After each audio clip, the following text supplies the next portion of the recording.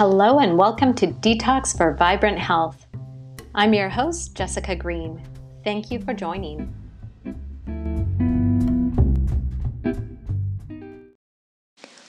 Welcome everyone, and thanks for joining me today. Today I'm going to be talking about electrosmog. I'm going to be telling you a little bit about what it is, why it's important for us to know about it, and ways that we can reduce our exposure and even detox from it. Okay, so electrosmog, why am I even talking about this today? Well, we are mostly energy, and quantum science has proven this. It's shown this to us. We are effectively vibrating beings, and we're affected by energy that we're exposed to in either a negative, a neutral, or a positive way. And here's a story to illustrate this. Some of you might be familiar with Alana from Alana's Pantry, which is a fantastic and popular blog for paleo recipes. And Alana Amsterdam has posted her story, and you could read more about it at her site. But here's a quick synopsis.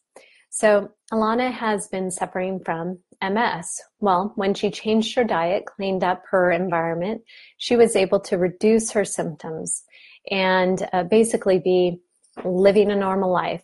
Well, she had renovated an old house, and when she renovated it, she made everything super green, right? Her green building.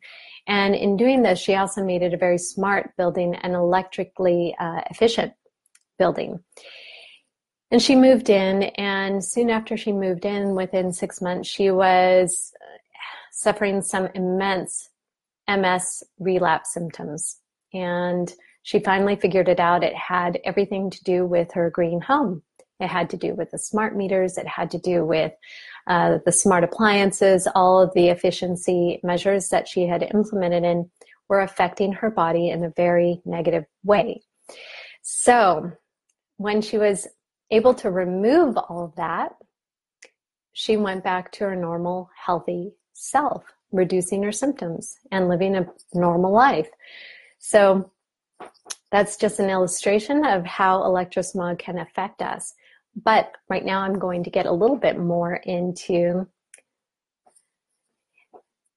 the nitty-gritty on this. So many research and medical institutions, such as the Cleveland Clinic, Harvard, Yale, they have all recognized EMFs to be a serious threat to human health. Now, I'm not saying this to scare you. I definitely don't want to do that. I just want you to be aware that this is a subject that's important, certainly important to our health, especially if you're experiencing any asymptomatic kind of symptoms, right? Such as fatigue or brain fog, things of that nature. But I'll go more into the symptoms in a little bit. So when I talk about electrosmog, I'm really talking about electromagnetic frequencies that are human-made and interfere with our body's normal function, right? Now, that can include radio frequencies, magnetic fields. It can include electric fields and dirty electricity as well. And the amount of electromagnetic smog worldwide is increasing exponentially. As of 2018, 55% of the global population has internet access, just as an example. 68% has a cell phone. And this is just going to continue to increase. And with the rollout of 5G for cell phones, we're going to have an enormous uptick in cell phone towers all over the place. It's going to go up to, I think the predicted amount was around 13 million cell phone towers. To give you an idea, we're around 217,000 cell phone towers today. So that's across the US.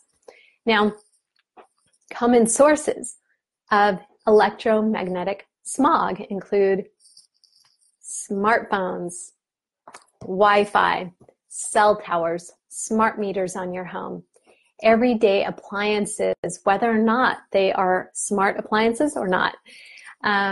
charging cords, computers and tablets, lights like LED lights, fluorescent lights, lights on dimmer switches. There's also wireless phones and baby monitors. And I had no idea about this, but I just learned today that baby monitors are way more emitting than our cell phones are, or our Wi-Fi devices. So definitely one to keep an eye out for. It's also important to note that any metal that we have in our body acts as an antenna attracting these frequencies. It's like a booster, right?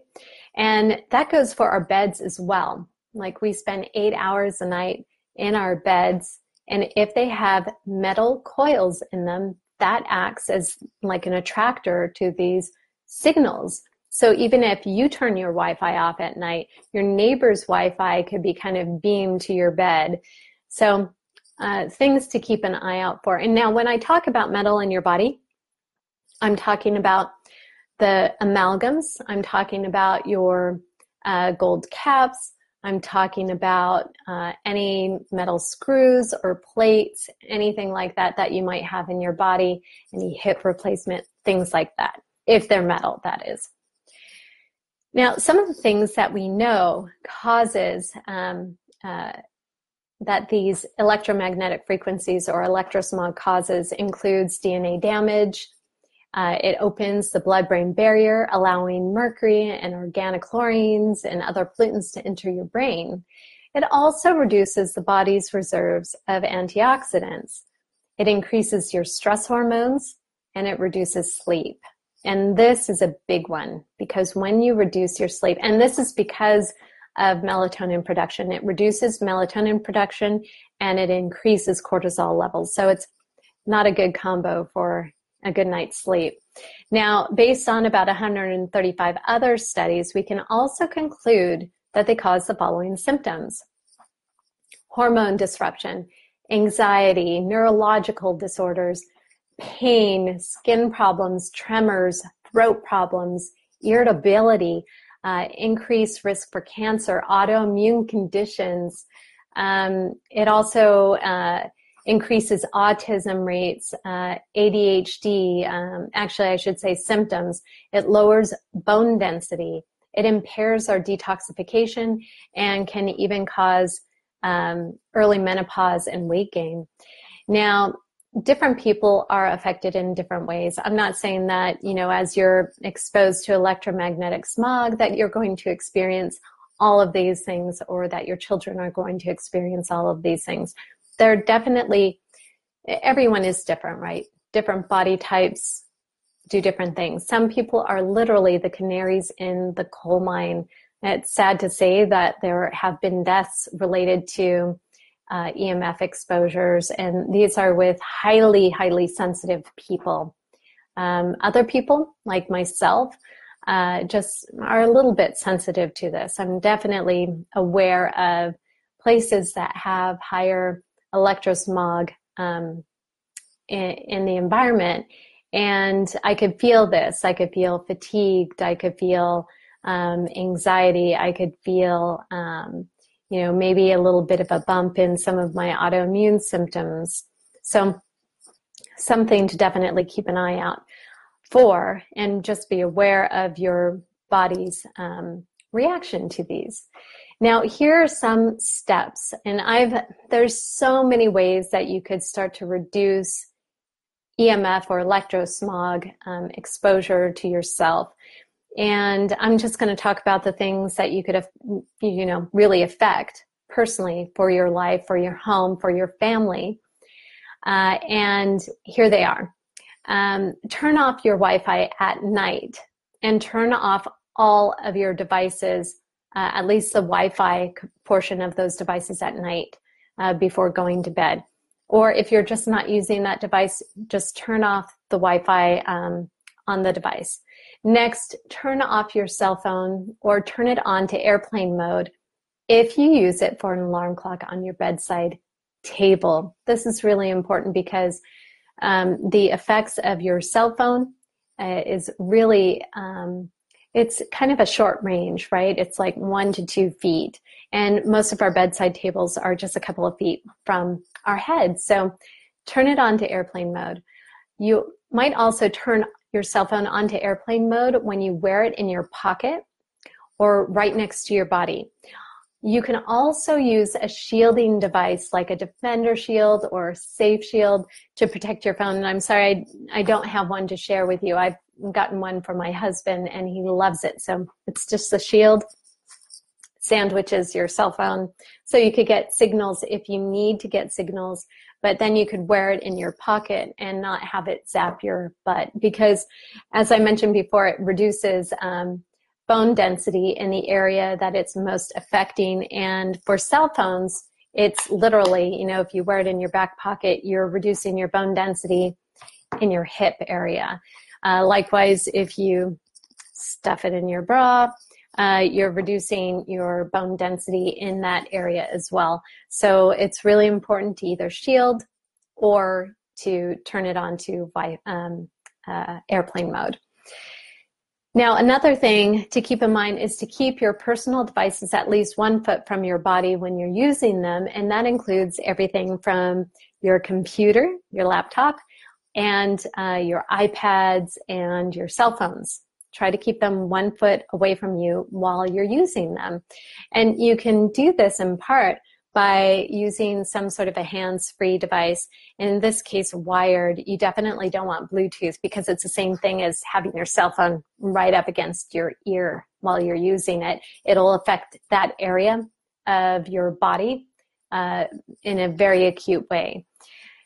And so I mentioned the wired headset. You could also get an Air headset too. And I think you could get those on at the same site that you could go to for Defender Shield. And I'll put links into the comments section below and in the resources section as well when I post this to YouTube. If you have metal spring coil bed or beds in your house, consider replacing them with metal-free options. And now I know that this is a bigger thing to do, but if you're in the mode for, replacing your bed anyway, definitely look for something without any metal springs in them. Again, the metal attracts the Wi-Fi, other electromagnetic frequencies. It collects them and amplifies them. It's like having an antenna. So replacing those, and I mention this also because we spend so much time in our bed, 8 hours, and it's really close contact. So definitely something to consider. Now, I do have some supplement recommendations to help you detox from these frequencies and or repair your body from these frequencies. And one of them is magnesium, and this is such a big one because many of us are so low in magnesium anyway, so supplementing with it is a great idea. Magnesium will help fight free radicals caused by oxidation due to EMF exposure. The next thing is to eat plenty of cruciferous veggies and foods high in polyphenols like cocoa and cumin. You could also take CBD oil. You could find this in low dosage without THC. It helps to reduce inflammation. And you could also take niacin, which is a vitamin B3. It's a precursor to NAD, and NAD is what repairs DNA damage. So super important since we already know that all this electrosmog causes DNA damage.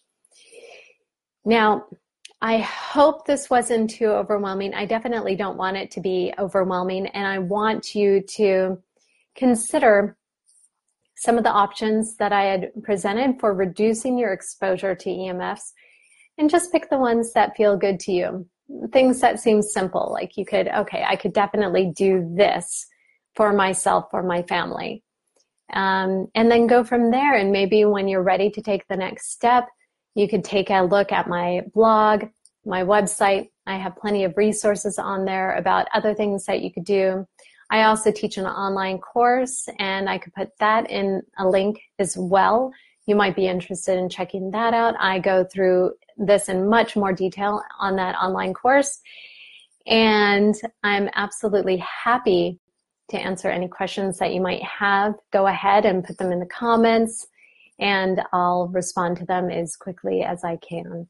So thank you so much for watching today, and have a great rest of your Thursday. Okay, bye.